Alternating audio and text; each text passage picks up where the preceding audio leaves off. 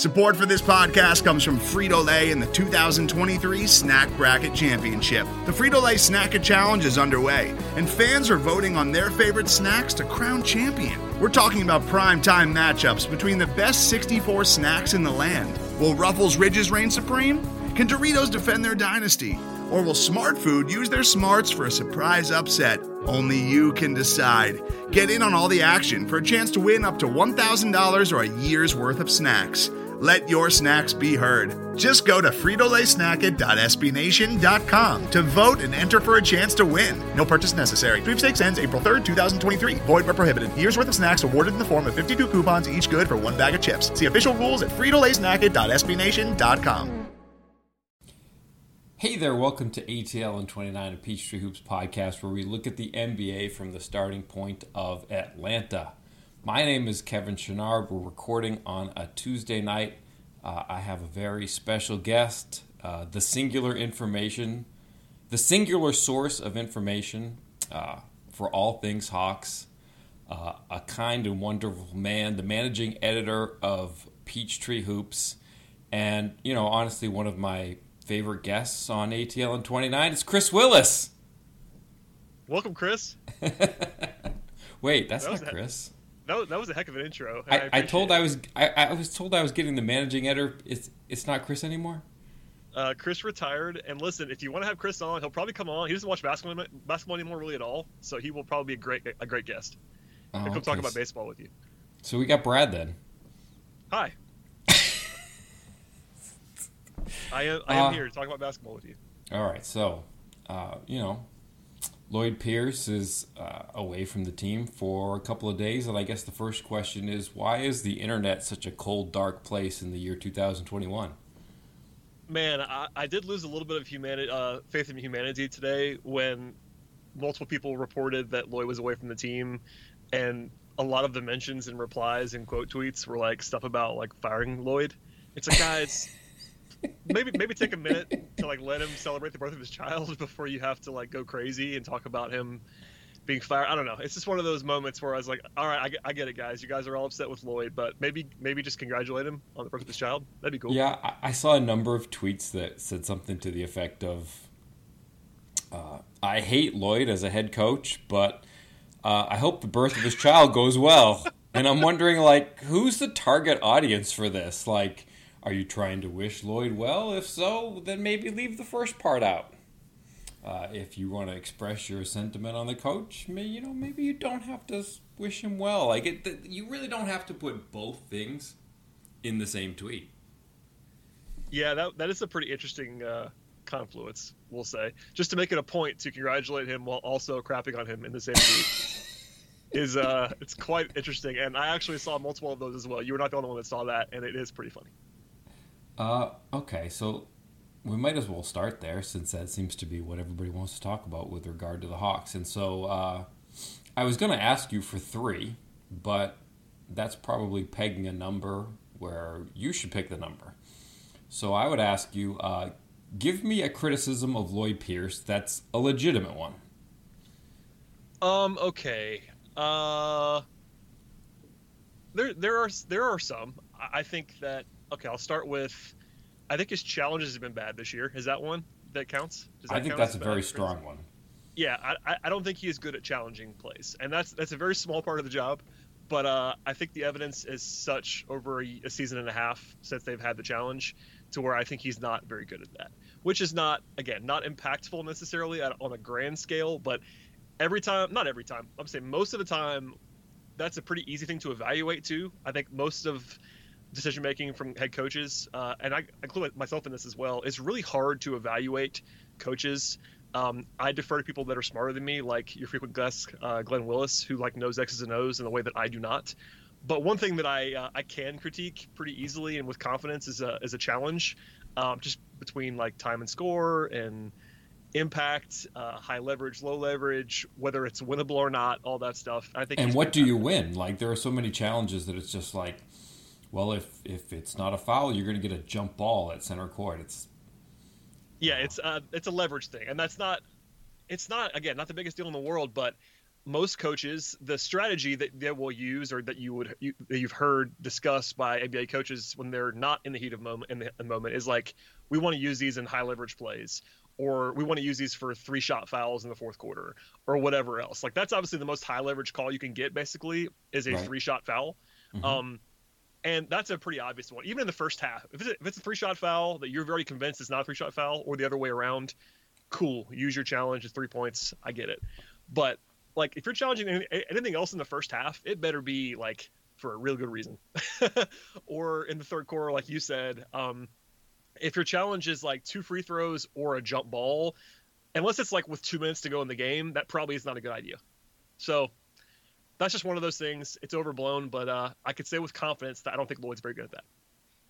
And I think there's a certain psychology too. Like, if you're going to challenge a certain call from the refs, not only do you have to be right, but you have to know that there's not a gray area, because there are certain calls where if there's a gray area, the referees don't want to accept the mea culpa and say, oh yeah, I'm going to raise my hand and say I screwed up. It has to be really cut and dry, and I think too often he's challenging things that at best they're going to be in the gray area, and you might be able to squint and blur your eyes and see it one way versus the other, but the referees aren't going to do that. Yeah, I think at least twice that I can think of off the top of my head in the last couple of weeks, he's challenged a play that had basically, I would think, very little or no chance of being overturned, even if he was technically right. Like, I've watched the play and I thought, look, that's probably a foul, or probably not a foul, depending on what he was thinking. I think he's in the right in terms of thinking the call was wrong, but it's also like you said, the context is important, where you got to be able to win the challenge and combine it with leverage too. And I think the one was it Monday night, was there one with Solomon Hill? Was that the one before that, where it was like, I think the most recent one was the Solomon Hill. I think that was a foul. I think that was not a foul on Solomon Hill. Like, objectively, that should not have been a foul on Solomon Hill. But like, that's one of those plays where you're just not going to win that one. I don't know. It's a little thing, but since you asked me for a criticism, that is one that I can deliver with confidence. Because the rest of a lot of the criticisms that we could probably get into are nuanced, and nuance does not play well on the internet. So who knows? That's fair enough. I mean, rotations and stuff like that. I mean, I don't know how far you want to get into this, but it's hard to critique. Like, in a one-off game, I will mention a rotational decision that I don't like every once in a while, or a lineup that I don't like. But I think, and maybe you've seen this too, I think a lot of the discussion that I see on Twitter or other places just refers to kind of very broadly, like, we don't like his rotations, and I'm always like, what does that actually mean? Mm-hmm. And I'm curious half the time. I'm like, actually, I want to know what you're saying on this. Not you specifically, but I want to know what the critique actually is, because is it like who plays with who? Is it when Trey sits? How dare you have a lineup that doesn't have Trae Young in it? Well, right. I mean, sometimes it really is that simple, where like people want him to play 48 minutes a game. It's like, that's not going to work. I don't know. And I get it. And the thing is that I will just say on your podcast right now is that I've kind of never once said in any form that I thought Lloyd was like a good NBA coach. Mm-hmm. Like, I think there's not a ton of evidence that he is a very good NBA coach. I also don't think there's a ton of evidence that he's a bad NBA coach, if that makes sense. And that's like not a sexy answer at all. But when you consider all of the context and like what we can possibly know from the outside, even people like you and me that watch every minute of every game, it is hard to. Wait, I'm supposed to watch these games? Well, I guess that maybe not you, Kevin, but no, I know you do. But it's really hard for even people like us to like actually fully analyze what a coach is going to be able to do. There are things that are more obvious than others, like challenges, but with all the roster context, like, I just think it's kind of incomplete, and that's not a fun answer, nor was that one that pleases anyone. But I'm not convinced that he's good, and I'm not convinced that he's bad. And that's, people don't like to hear that, but because I don't think he's bad, I often get accused of like defending him or being in the tank for Lloyd, and that's not really the case. I just don't think that we have evidence that he's bad. So I asked you for a criticism that was valid. What's a criticism that's invalid that you've seen bandied about? This is interesting. I think a lot of the rotation stuff is not warranted. Like, and I will occasionally pick apart a couple of them on Twitter and share them. Like, here's one that I've seen recently. People get very mad when he sits Trey and John at the same time. Okay. And if you look at the numbers on that this year, actually, the Hawks are actually better off when they both sit than when one of them sits. Now, there's probably some noise in there, but it's a pretty common thing that NBA head coaches do to pair their best players. I'm not saying it's always the right thing, but for me, John is not the kind of player that you can just task with carrying a unit on his own. So it does kind of make sense in some ways to pair him with Trey. And those lineups, when they play together, are so good that I will listen to, a thought about that, maybe not being the greatest idea, but a lot of it is just like, oh my gosh, how could you put a lineup out there that doesn't have Trey or John on the court? And that's just not, I mean, if you watch the rest of the league, that happens all the time. Like, it's not as if they are co-creators, like where it's very easy to stagger them, as, I don't know, I'm trying to think if there's a better scenario like this. The Hawks only have this guy, but if the Hawks' number 2 best player was also a perimeter player, it'd be a pretty natural stagger in a lot of ways. Right. But that's just one for me, and that's just one example of it. But I think broadly speaking, the rotational criticisms are not warranted. You could pick one or two that are at times. I think one that I would go with is that I agree with you that John not being a perimeter player, that it makes sense to optimize him by putting him with Dre, but at the same time, I feel like there are too many bench lineups that are just stone cold, dead in the water, not going to be able to score lineups. I agree, and a lot of that's injuries. I was going to say that was my follow up, was being like, the problem with that is he only has like 6 players right now. But I am with you. There have been too many like 4 bench lineups that just don't have a chance to score. And I think maybe they're trying to lean on Gallinari a little bit too much to carry those lineups, and he's not ready to do that necessarily. But I am with you. There have been a couple of no-hopers that are kind of indefensible, I think. Okay, good. Kind of along those lines, and maybe switching gears a little bit. Wait, we're not going to do the entire hour on Lloyd Pierce? I'd hope love not. To. No, Okay. I really don't want to do that. I don't either, so we can move on for sure. The fatigue. It is set in. What's real with regard to Skylar Mays? Because I know that I've been pleased just because, this ties into the last thing we were just talking about. Some of the bench lineups, I just don't feel like they have a fair chance of scoring. They don't have enough Trey proxies. There are a lot of good secondary creators on this team and not really that many good primary creators. And again, part of that's injury. I think it would look completely different if they had Bogdan Bogdanovic. But I've been pleased by Skylar Mays just because I feel like they have a lot of great complementary players who can do things shooting, defensive, on shooting and defense, like Tony Snell and Solomon Hill. But those guys have to play off somebody. They have to have somebody breaking down a defense, just getting a defense in rotation, or they're just going to get stagnant. And it feels like Skylar Mays can do some of those things. But what do you think? Yeah, I mean, I think you get in this territory with a guy like Mays, or early in the season with that Nathan Knight performance, where you might expect too much from them. But I think that Skylar Mays has reps at a high level of college, playing on the ball and creating in a way that helps you. He's comfortable in that role. He's not explosive at all. Like, that's something that was a knock on him coming in, and you've seen. I mean, I think everybody can see that. He's not an explosive athlete, but he is under control. He is really skilled. He can shoot it. He can pass. Like, he's just a very polished guy for a rookie, and part of that's being that he's pretty old. But he's kind of ready to play as much as a second-round rookie can be ready to play. And your point there was an interesting one at the top of that. I think part of the issue with the Hawks struggling without Trey, there's many parts of that issue, but one of them is that it's really hard to run a system that is as centralized on Trey as it is, for good reason, because Trey is really good at it. But having a backup that can run that system, as a primary is really hard. And even if they had gotten the Rondo that they thought they were getting, which they have not gotten so far, he's not that. He's not that guy. Like the passing is that way. He can run an offense for sure, but it's really hard to have a backup point guard that runs the same offense as Trae Young runs. Is basically what I want to say about that. It's just difficult.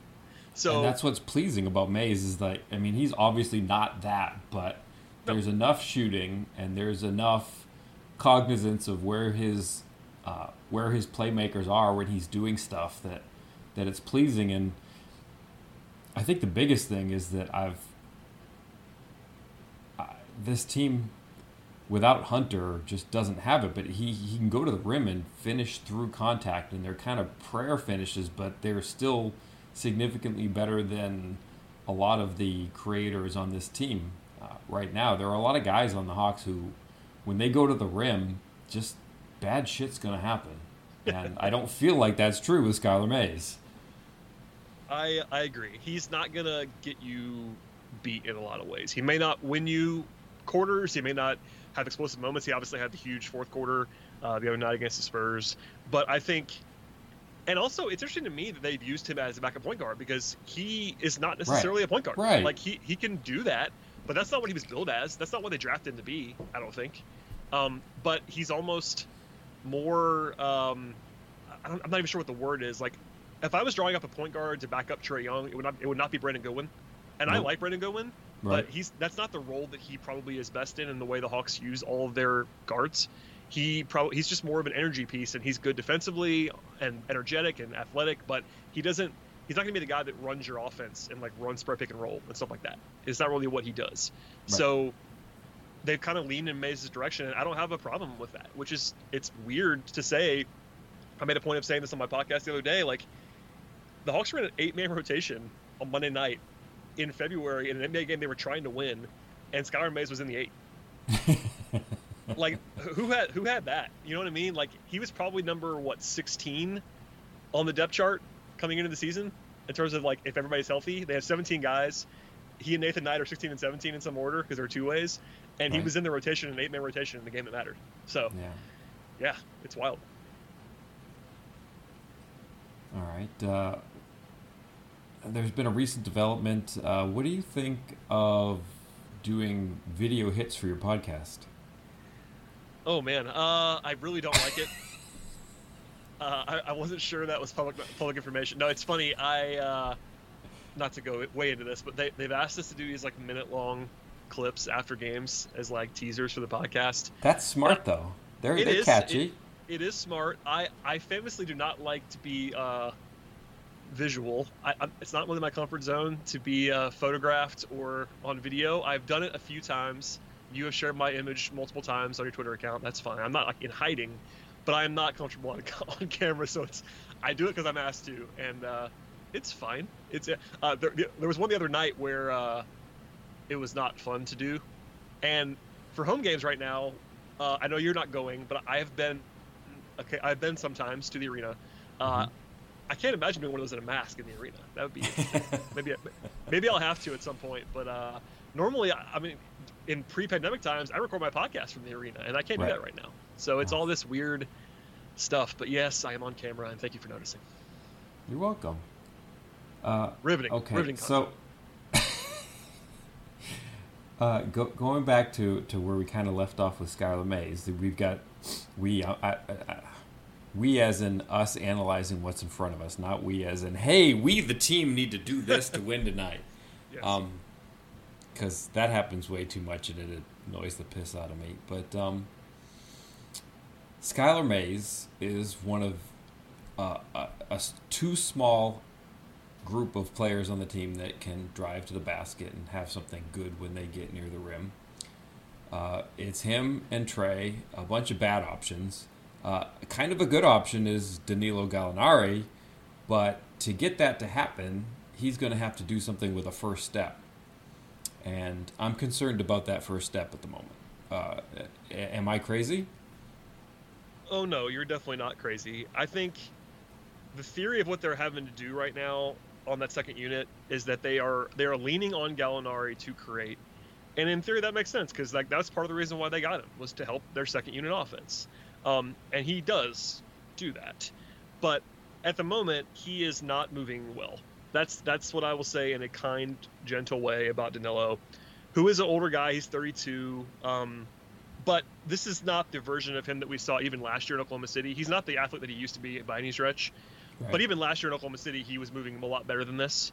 And I don't know if it's I don't know if it's the short off season or the injury he had with the ankle or whatever it is, or the age, or all of that combined. But it's hard to throw him the ball right now. And like, listen, he can shoot over guys. We've seen that a few times already, where he'll just like get a matchup and rise up and fire and make it, and he can do that. But in terms of like running your offense through him, it's harder to do that when he is not explosive at all. Like, not that he's ever going to be mistaken for Derrick Jones Jr., but he is he's slower than usual at the moment. So getting separation, taking advantage, driving to the rim is tough. And then defensively, it's probably even a bigger concern. So, I mean, let's just say I agree with you. It's tough to have him initiate, especially in the way that they probably need him to right now with the way that he's moving. You mentioned the defense. What's the right way to sort of triage the same situation, but on the other end of the court? Like, it seemed like yesterday, at least in part, not 100%, but they were tailoring his minutes to get him guarding Nerlens Noel. Yeah. New Orleans Noel. I'm not touching that one. Not doing it. Okay, fine. I laughed. That's all. What's the right way to deal with him defensively at the moment? Should they be doing that? Should they play him at 5 against non-shooters? Should they be trying to zone? Like, what should they be doing to try to get this to work? And I guess alternately, maybe I'll save it for the next question. Let's just stop there. And how do you make this work on defense with him being slow? I think it's matchup based. Like, I think pairing him with Noel was a good idea because he's not going to burn you offensively. Like, he might crash the offensive glass on you, but they're not going to throw him the ball in ISO versus Nerlens Noel, and that can work. I think the bigger problem is that if you play him at the 5, presumably next to John or someone like John, your defense, your rim protection is okay if John is going to do John stuff on the backside, but Gallinari is just so limited right now that it makes it tough. And this isn't going to answer your question, but I'll come back to it.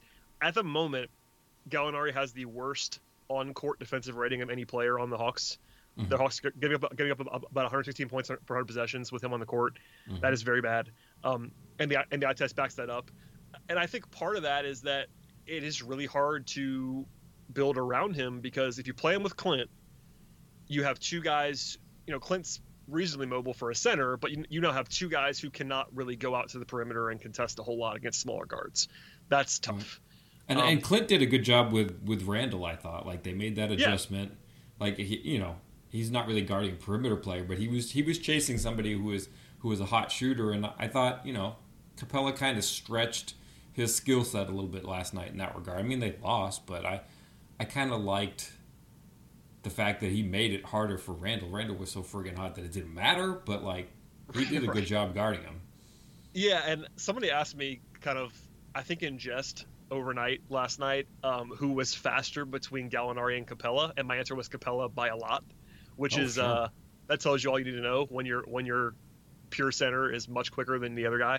But yeah, and that's a question of quickness, because like if you put like a hey, let's run to the other end of the gym, like Capella's fast. He's just not. Oh yeah, quick. He can run. He's not quick. He's not quick twitch around the rim and stuff like that. Right. Like, he can, for a center, he's a pretty good athlete. But in terms of like comparing him to another guy. But I don't know, schematically with Gallinari, it's almost night to night, because they have to play him. That's one thing that I've seen some pushback from Hawks fans, like, why is he playing so much? And I'm like, guys, they have to play him. Like, number one, they've invested so much in him. Number two, they have so many injuries. Yeah. They're not playing him is not an option at the moment. So they got to kind of triage, like you said, and maybe you're playing some drop coverage with him on the floor, which is not ideal because he's not a great rim protector either. Right. Zone is interesting to me because since you brought it up. He will execute. That's the one positive thing about Gallinari's defense, going back a couple years even, is that he'll be in the right place. And zone can help you kind of hide a guy like that. I think the problem for me is if you're playing him with Trey, which you want to do on offense, it's really hard on defense, man. I mean, we knew that. But we knew that already. But it's especially hard now without Hunter to make up for some of that too. So if you're playing, let's just say for example, you're playing a lineup that has Trey, Kevin Huerter, Gallinari, and another big. Like, man, I don't know what you do. I mean, Clint could help a lot. He's been awesome on defense, but you're basically never going to be able to construct a lineup right now with even Trey and Gallinari even by themselves. But Trey, Gallinari, and at least one other guy that's not a great defender, whether it's Herter, whether it's I don't even know. Solomon Hill is okay, but they don't have the defensive personnel right now to hide Gallinari in the way they probably need to. So I'm not sure if that answers your question, but it really is schematic every night because if they have someone like Noel on the court, it becomes a little bit easier. But for instance, against Boston, if they're playing, I don't know, if they're playing Tatum and Brown at the 3 and the 4 in the next few games, I guess you got to put them on Tice or Tristan Thompson and just hope they don't kill you on the glass. That's my guess, but who knows? Yeah, one thing that I'm concerned about that kind of relates to that, and I think you hit on the issue a little bit, is that, okay, you're playing Gallinari at center. So if you're using John at the same time, then John's your power forward. You really don't get, the rim protection that you would get. I mean, I guess coming into the season, my visual was you can make Clint Capella and John Collins work because not only can you play them together some, and I think the pairing there has been really good, but you can stagger them, and John can do a lot of stuff for you as a backup center, as a small ball 5. But it feels like they can't do small ball 5 stuff right now because he's playing with Gallinari, and he's not the small ball 5, he's just a power forward again. And the further you get him from the rim, the less defensive impact that you get. And my question is, what can the Hawks do to be effective at small ball? Because it seems like that's something that's been good to them in the last couple of years that they've had John Collins, and it doesn't seem like it's been all that good to them this year. Yeah, I agree. And the thing is, for example, if you're playing Collins at the 5 broadly, the idea of that is to outscore the opponent on offense. Because as much as I think John has taken leaps and bounds defensively, he's not a plus defender at the 5. If he's playing, but you can also do some switching. Correct. But the thing with that is you have to have personnel. So right now, I think they would have more success with John at the 5 if they had DeAndre Hunter, for example, as a 6'8", rangy, big, physical defender. It's not just DeAndre Hunter, by the way, but they don't really have a proxy for that. Like, even the other night, this is going to sound crazy, but if they had Tony Snell, that would have helped a lot the last 2 games. For and sure. Tony Snell is not like a great player, but Tony Snell is 6'8", 6'9", and knows where to be, and can be a switch guy, and be smart, and all that stuff. And right now, they're playing a lot of guys who are either really small, or they're not like super physical, like Kevin Huerter, for instance, who I think's done decently on defense this year, but he's not going to be able to switch a ton. And Trey doesn't really switch very well.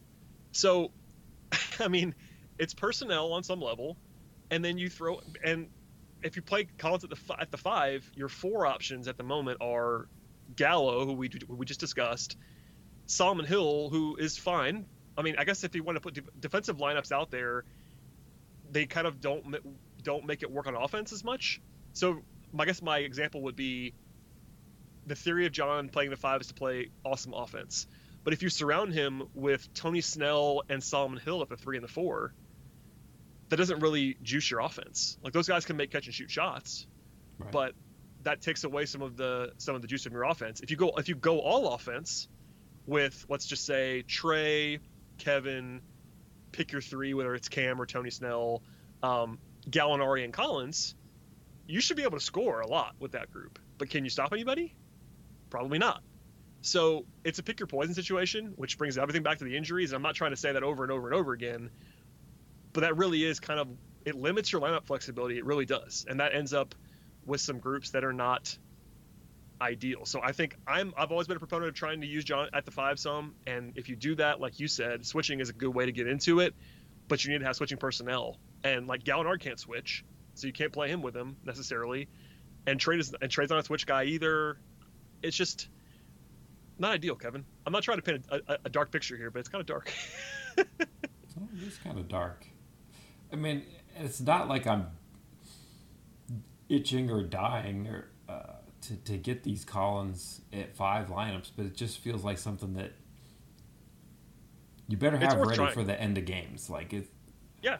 I know that there's been some outrage that Clint Capella hasn't been on the floor at the end of this game or that game, but that's what NBA teams do. Is that at the end of games they want to have these switching lineups. They don't play their big centers. You're going to have guys that can get out to shooters. And I kind of want Collins at the 5 in those situations. And Hunter at 4 would be a great choice if he was healthy. But when he's not, there's not a whole lot else you could do. I mean, I guess Solomon Hill would be the next best choice for that. And, he's fine, dicey. But it's not the same. It's not the same thing. And no, I mean, the biggest example of that conundrum that you talked about with not having Clint play at the end of the game was that Brooklyn game where there was so much outrage about Capella not being on the floor in the fourth quarter, and I thought it was just so easy to see why. I mean, I get it. There is the argument, of course, that you could just try to bludgeon the other team with size, but Capella's not someone you're going to throw the ball to on offense. Like he can beat you up on the offensive glass for sure, and he is mobile for a center. But there are just moments in the NBA, in the modern NBA, where teams are going to be playing small, and even Rudy Gobert at times is like out of place, and he's like the absolute number one archetype of that best possible version of that big time center, and he can't necessarily do everything at the end of a game right now. I mean, what did you just say? I'm talking about like defensively, like Rudy Gobert is like the number one example of a incredibly awesome 7-foot traditional center defensive rim protector, and if you play him against the Rockets, like did Joel Embiid die? I'm talking about defense only. I mean, Gobert is awesome defensively. Yes, Embiid's really good too, and Embiid's better on offense for sure. I'm just saying as an example of Rudy. Okay.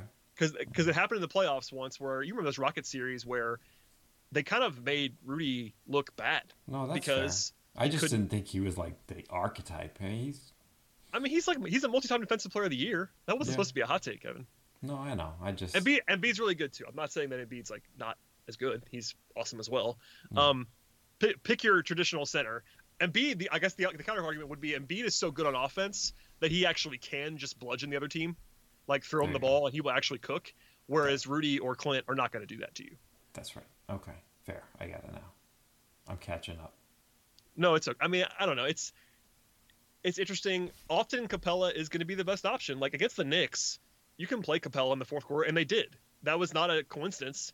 They can play Capella against the Knicks, against Julius Randle, or against Taj Gibson or Nerlens Noel, and it's not a big deal. But if you're playing the Nets and they're playing KD at center, or they're playing like Jeff Green at center, that's not as easy. Fair enough. If you're the general manager and you're trying to figure out, okay, we're going to bring in one kind of player, trade deadline, fringe deal, but we're getting one guy that can do this one thing. What are you out there trying to get? This is going to be a hedge, but do I have DeAndre Hunter healthy or Bogdanovich healthy, or neither or both? Because that's really the thing. Like people ask me this question all the time, and it's like, I understand this, by the way. When the team is struggling, you want to get in the trade machine and fix it. I totally get that. But the Hawks are not going to do anything at the deadline that is going to be better than getting Bogdanovich and Hunter back. Right. For sure. I know you know that, but it's like, okay, if they have everybody healthy, there really isn't like a very obvious spot to grab and upgrade. I'm not saying that the Hawks are perfect when healthy, because they're not. But in terms of like position or role, they kind of have a player or two at every single role that you would want someone in. I guess the one spot right now, and just to win this season, would be another center, because they clearly do not have a lot of confidence in Okongwu or Fernando right now. Right. And Lloyd almost said that, like not in a derogatory way, but you heard it. I know you were in there with me, but he kind of made mention of Okongwu not being a rotation player right now. And my logical question was like, okay, who is? Because they don't have anybody that is in that backup center spot. So I guess if everybody's healthy on the entire roster, their weakest spot is probably backup center. But even then, you have Collins, and like you don't kind of don't need backup center. And you have to play Gallinari at center, at least on defense. That's what I mean. So they don't really have a spot. I guess maybe one more like hybrid forward that maybe is better than Solomon Hill. And I like Solomon Hill a lot. I'm just saying the theory of Solomon Hill this year was to be like the 12th man who gave leadership. And now he's been he's played every game this season because he's had to play. And they probably didn't expect that, I would imagine. So he's on a minimum. I mean, he was on a non-guaranteed minimum contract, and he's been in the rotation the entire season. So maybe that's the spot. But I think the overall point is that if they are actually healthy all the way across, they kind of don't need anything. But if they're not, maybe it's like another ball handler. If Rondo's just not going to be a thing this year, maybe they need one more backcourt guy to be a ball handler. Maybe that's the one that I'll go with at the end of the day. Yeah, that's what I would have gone with. But I just think practically, I see the other one. I guess I'll ask you about this now. To flip it back to you on your own podcast, is there a world in which Rondo is healthy and does not play? In practical terms, not Kevin gets to the side terms. In practical terms, is there a world in which Rondo is available to play but is not in the rotation? That's a key question for me. Probably not, but at the same time, if they don't feel like he's giving the maximum effectiveness, then I think you can tailor it. I think that I think that you've seen some of this. I think you'll see some situations where, you try him at the top of the second quarter, and you see how it goes. And if it goes well, then he plays the fourth quarter, and if it doesn't, then maybe you don't see him in the second half. Yeah. I think they'll something that they've done on a number of occasions, and you definitely. The thing that's holding him up right now is a back injury. Those, even when he comes back, that probably isn't something that just goes right away. So I think they'll be very careful. I think they'll avoid every back-to-back, and they'll find nights where it just doesn't make sense to play him, given that he's 35 years old. No, I don't think you just see him go away, but I do think that if they don't feel like he's some indispensable piece, then you just use him sparingly, and that's pretty natural given his age and maturity at this point. Yeah, I agree with all of that, and I think that's the other thing that I will point out is that the Hawks didn't really use Bogdanovich on the ball as much as I thought they were going to before he got injured. Right. I think they might rectify that when he comes back. Oh, I think they have to. Just because, to what we both just said about the perimeter, needing another creator, that is fixed. And I thought, he was playing with Herter before too, so it's different right now. If Herter's a starter, it's just apples and oranges. That's the thing that's killing me about these bench lineups is now Herter's a starter, and just everything changing because Herter is a really good playmaker. He is good with the ball in his hands. He played point guard in high school. He's tall and he has short arms, so if he's not careful, people are going to poke away his dribble. But just in terms of angles and having a jump shot and knowing where to put the ball, given the way the defense reacts, he's going to be good at all of that. And now that he's not doing it with the bench has just gone to a place where they just die on offense. Yeah, and going back to the theory of the original team when everybody was healthy, one of the reasons why it was not as much of a concern with Trey off the court or with that secondary ball handling or even that primary ball handling is that you could throw Bogdanovich out there even with Rondo or with Chris Dunn or whatever you wanted to do. You had multiple guys that in theory could handle the ball and create a little bit, and they didn't really let Bogdanovich do a lot of that. And I'm not sure what that theory was, but I think they're going to have to try that more. I didn't love the Rondo move when it happened. If he plays, they're going to use it. He has to be on the ball if he plays. That's kind of the thing about Rondo is that if he's out there, he's got to have the ball. Otherwise, why is he out there? So, yeah, I guess maybe at the end of the day, if it's not going to be Skylar Mays, they need one more ball handler. But I'm hoping, if I'm the Hawks, I'm hoping desperately that it's Bogdanovich and nothing else is needed to add in that spot. Fair enough. Is there anything that I should have asked you that I've forgotten to ask? No, we could do another half hour on Pierce. No, I'm kidding. I guess the rest of the I guess I'll ask you, the rest of the first half schedule, they're on the road a lot. They are on the road for like seven of the last 9. The road doesn't matter much as usual right now. There's lots of home court studies that say that home court does not mean as much as it usually does. But still, when a team is struggling as much as the Hawks are right now, what you don't want to really see is 7 out of the last 9 on the road, including against some pretty decent teams like Boston and Miami. I guess, how worried are you about this stretch? Because as much as I am not a sky is falling guy, and I'm still not right now, the season could get away from them in the next 10 games if they don't fix it a little bit. Because I'm not saying they have to go 7-2 here, but they can't go 1-8 or they're in some trouble. So I guess I would say that I'm very worried because DeAndre Hunter's really good, and I think people have forgotten that. Like, he's not really bad at anything, I guess is the nice way to put it. Like, he's really good on offense. He's really good on defense. If you just said, okay, here's your Hawks roster,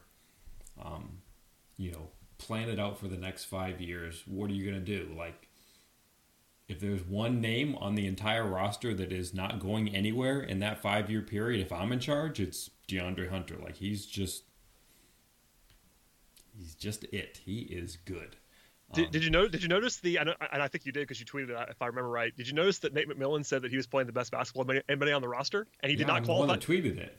He did not qualify that, by the way. There was no like, except Trae Young in there. It was best. No. It was playing the best on the roster. Full stop. No, like most of these players. I mean, take Rondo out of the picture and some others, but you've largely got a roster that hasn't played playoff games. And I look at this roster and I'm thinking, man, if this team gets to a conference finals game, like, who's going to be equipped to handle that crap? Like, in my eyes, like, DeAndre Hunter, like, he is built for that. And I'm not sure that some of these other parts of this roster are built for that kind of action. And he is. Like, he has the type of game that is going to translate to the playoffs from the regular season just perfectly. So, I mean, I just feel like it's really been undersold how good he is. But to kind of flip it and take it back to where we were at the beginning, which we were talking about Lloyd Pierce. And One thing that I wanted to mention with regard to Pierce, when we talk about, how good is he? You look at this team this season, and they've been just decimated by injuries. And they're trying to figure it out, and they're struggling, but they're still miles better than they were last season. And why are they miles better than they were last season? Well, because DeAndre Hunter got better. Kevin Huerter got better. John Collins, I know people are going to look at the numbers and say, John Collins got better. Like, to be able to do the things that he has done as a power forward next to a center like Clint Capella. Yeah, sure, his rebounding numbers went down. Big deal. He is immensely better than he was last year. Like, the shot is there. He's so much better defensively on the perimeter. He's so much better defensively just in general. He's engaged. Like, his motor on defense, he got gassed a little bit at the end of the Knicks game, but his motor just goes, and he's just a smarter defensive player. He got better. Trae Young is probably marginally better. Like, the games where he gets it going, like his shots going, like he's more of a threat to have a meaningful 40-point game than he was in passing. Not that he couldn't do it before, but just feels like he can do it more often. Like, if you don't trap him and junk up the defense to tilt it towards Trae Young, he's going to carve you up. Like, I think like Trae Young got better. So you got all these broken pieces that are injured and pieces that are still trying to figure out their way. And those are the acquisitions. Those are the people that, got here midway last season like Capella, or they got here in the offseason like a bunch of these other guys. The players that are the same, the players that have carried over from last season to this season, all got better. And they're the reason that the Hawks have a better record now than they did last season. And the acquisitions is just kind of a big shrug at this point. So to say that Lloyd Pierce is somehow the reason that the Hawks aren't 18-9 just seems silly to me. Yeah, I mean, we're not allowed to say that on Twitter, or we're just seen as apologists. But I agree with pretty much all that. And the Hunter loss was just, it was bad timing. The Hawks, I don't think we're going to be like the 4 seed in the East, even if they were healthy necessarily. But at this moment in time, the Hawks are still plus 5 points per 100 possessions with Hunter on the court this season. Like, it's not just Hunter, but he's incredibly valuable, and they have no replacement for him. It's both things there. And they've been operating without 4 perimeter players at the same time, and 5 on some nights when Tony Snell doesn't play. And you just can't paper over that. I know they've had Young, Collins, and Capella, and those are maybe their 3 best players alongside Hunter. But it's hard to play with cluster injuries, and it's kind of everything. And Hunter was breaking out in a way that is pretty impressive. And that, by the way, that's one thing that I would point to. I'm not sure if you could credit Pierce individually for this, but the Hawks have done very, very well during his tenure with player development. Like, you can say that full stop. And I always want to credit players as well, because the players are the ones doing the work, and they have to be able to work and put the work in. But if you look at the young guys, I guess the only example of the last 3 classes that has not like jumped is Cam Reddish. Mm-hmm. And even then, like, you saw his progression during the season last year. He regressed a little bit, but I think there's some noise in there. And I also think that there's a pandemic and nobody to work with him in the offseason and all that stuff in there as well. But I think the staff has to get some credit for all of the young guys, with the exception of, I guess, maybe Bruno and maybe Cam, developing at a high level. Like, it's not just draft a guy and they just automatically get better, is all I'll say about it. Yeah. Bringing things full circle to what you asked me before. Yeah, no, that's good. Strengths and weaknesses. Listen, he's not Lloyd Pierce is not Eric Spoelstra. I don't think he's Nick Nurse. I don't think he's an elite coach, and that's not to be denigrating. I think we probably would have seen that at this point if he was actually going to be an elite coach, but I don't think he's Ryan Saunders either. Sorry, Ryan. Yeah. Or Luke Walton, or Luke Walton. Those are my go-to names for bad coaches. My apologies to those guys. But that's fine. And this isn't. I guess that's part of it too. Is like, I'm surprised that across the NBA. Well, I guess it kind of goes hand in hand. I'm like arguing with myself without actually saying the words. Go back to the game that Dallas threw at the Hawks, which, by the way, Trae Young said something the other day in a game where the Hawks got boat raced on defense. He said something to the effect of, we aren't prepared for some of the things that teams throw out there, which is kind of a third rail quote that was used to tease some bullshit. It made the rounds, and I mean, I get it. As soon as of course, yeah, you and I talked that night. As soon as he said that, it was like, well, that's going to make the rounds, and we knew right away. Right, and again, that whole game, the reason they lost was about defense, and that was a quote for Trae for that night, talking about offense, and I think the thing that he was talking about there goes back to what happened in the Dallas game, which is that, the Hawks didn't look super prepared for the trapping defenses that they threw at Trae. Yep. Which, in a pandemic season, I kind of get it. Like, you don't have the court time. You just don't have the court time to do everything that you want to do. Like, you've got to just get people to do the basic, ABC shit, and then the XYZ stuff, you just don't have the time to get there. And so I guess credit to the Mavs that they were able to implement that. I think continuity of roster over many years is helpful because they did the same thing last season and the season before that. Maxi Kleber's been there forever. Dorian Finney-Smith has been there for forever. And so you have some continuity built in where it's not as hard to implement it. But, I mean, it's hard to fault Pierce for that. I mean, I did they look like shit against Dallas? Yeah, kind of.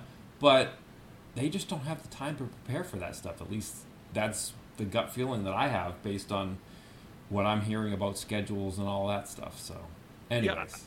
Yeah, I think you're right. And I also, and I said this on my podcast, and I feel unseemly saying because I'm not even sure, it's hard to just explain. Coaches get the heat. When you lose 7 out of 8 games and you lose in the way they've lost a couple of these games, it is inevitable, and I don't get too bothered by it. Like, if you blow a bunch of fourth quarter leads, people are going to blame the head coach, and I totally understand that. You could say that it's wrong, and I've mentioned it on certain games, like, look, I don't think that was Pierce's fault or whatever, but if you take a step back, I realize why a staff would get heat when you lose 7 out of 8, including all these fourth quarters. I mean, aren't they still winless in close games this year? It's some crazy number. Like, that's the stuff where they haven't won a game by like fewer than 8 points. Like every win is 8 or more. That's the kind of thing that even if it's anecdotal, even if it's coincidental, you're going to get heat as a head coach if that happens, and that's perfectly fair. Yeah, I mean, I'm not absolving of it either, because you can't ignore it on some level. So I don't want. It's a complicated thing. I just I think that there's always nuance, and nuance is dead. So that's where I like the X and O stuff that Lloyd Pierce has implemented on defense this season. Like, I get the overall scheme, and I think that they're very good at it. And I don't know. They've just been bad the last 8 games. I mean, the last 8 games is what's really gotten them. I mean, 8 games ago, there were people calling for Lloyd Pierce's job on Twitter, but like no one, that was not a mainstream opinion 8 games ago. And now it's like the world is ending because they're 1-7 in the last 8, and that's just what happens. And in the NBA, coaches get fired. I mean, to be honest, like look, unless you're the absolute elite of the elite, like your Rick Carlisle's or Eric Spoelstra's that just have titles and they've stayed there forever, or Pop, like 90% of the coaches get fired. That's just what happens in the NBA. So they're usually the scapegoat at the end of the day. It's a players' league and a GM's league, or whatever you want to say, and the coaches are usually the first guy on the chopping block. So, I just,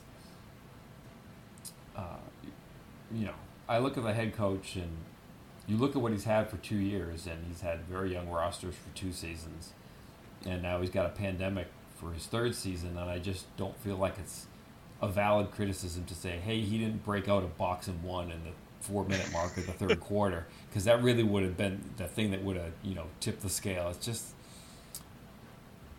I don't know. I don't feel like he's had the continuity of roster and the situation this season where that kind of stuff can happen. But I don't know. If somebody else has done it, I'd love to hear about it, and maybe I should give it a second opinion. But listen, I'm looking for the basic stuff. Do you get the basic stuff right? And this is something you and I can do that fans can't. But like, I've asked around the league about Lloyd. I'm not silly. I want to know what the reputation is around the league, and it's pretty solid. Like, no one thinks that Lloyd Pierce is bad around the league that I've talked to. I'm sure maybe those people exist and I just haven't talked to them. That's definitely within reason. But I've tried, especially like I would say actively the last few weeks, to reach out to people that I know around the league, whether it's people that work for teams or in the media or whatever. And the opinion of Lloyd Pierce is generally like in the middle, which is kind of what I expected. And he's on Pop's staff for Team USA, which I think that's a vote of confidence for him. Like, it's not like you don't just get anointed with that job. I'm not saying that you couldn't be a bad coach and have that job, but it's not one that you just get for no reason. And he has a pretty good rep still, even with all what's happened in the last few years. The roster was as bad as it was, et cetera. So I'm not saying he's good, and maybe we'll learn some more in the near future. But the roster, man, I feel I almost said I feel bad. I don't feel bad necessarily, but it is such a tough environment to evaluate a head coach when the first 2 years they just had comical personnel flaws, and then this year they have comical injuries, and it's like, all right, well, I don't know what to do. Throw your hands up. I guess the biggest plus, I would say, to this point, and there are plenty of legitimate nits to pick, but yes, given what you've got, you're coming into his 3rd season, Trae Young's 3rd season. When he had DeAndre Hunter, they were good. He built a legitimate NBA defense with Trae Young on the floor, and they were good. They were a top 10 defense, and with DeAndre on the floor, they've been a top 10 defense this year with Trae Young, and often with Trae Young and one other shaky defender on the court. It's not like it's only Trae and awesome defenders elsewhere. Yes, They were built with, I think, with Hunter, Collins, and Capella at the 3, 4, and 5. That is very, very good personnel defensively. Yes, but it wasn't like he was playing with Kevin Huerter is, again, I think fine largely, but not a great defender. Bogdanovich, same thing. He's not great. There are guys that he's been playing with beyond Trae that are not fantastic defensively, and they were pretty good defensively for the first 15 games. So, I'm with you. That's a big one to me. So we'll see how all the other things shake out, but that left a lasting impression with me. I have to get you on the record now, Kevin. Last thing before you can cut me off if you'd like. We talked about them being in trouble. Damn, you're a tough host. Listen, I'm just trying to. You grilled me. I have to grill you back a little bit. Okay. And we talked about this for a second, but they're 11-16 now. What would qualify as like a solid close to the first half of the season, knowing that Hunter's going to probably miss all of it and Bogdanovich might miss it all too? Can they? I mean, it's like 4-5. I think 4-5 would be great the rest of the first half. That's just me. But what do you think? I mean, I don't want to put too fine of a point on it, but like, what's not a disaster until the All-Star break? That's a good question. Well, what's great and what's not a disaster? I mean, I think 5-4 would be great. I think 3-6 would be not a disaster. Yeah. But 1-8 and 2-7 would be disasters. If they go 1-8, they might have. I mean, I'm not a betting man. If they go 1-8, Lloyd might be in trouble at the All-Star break. Right. And he's not even going to be coached for, 3 of them?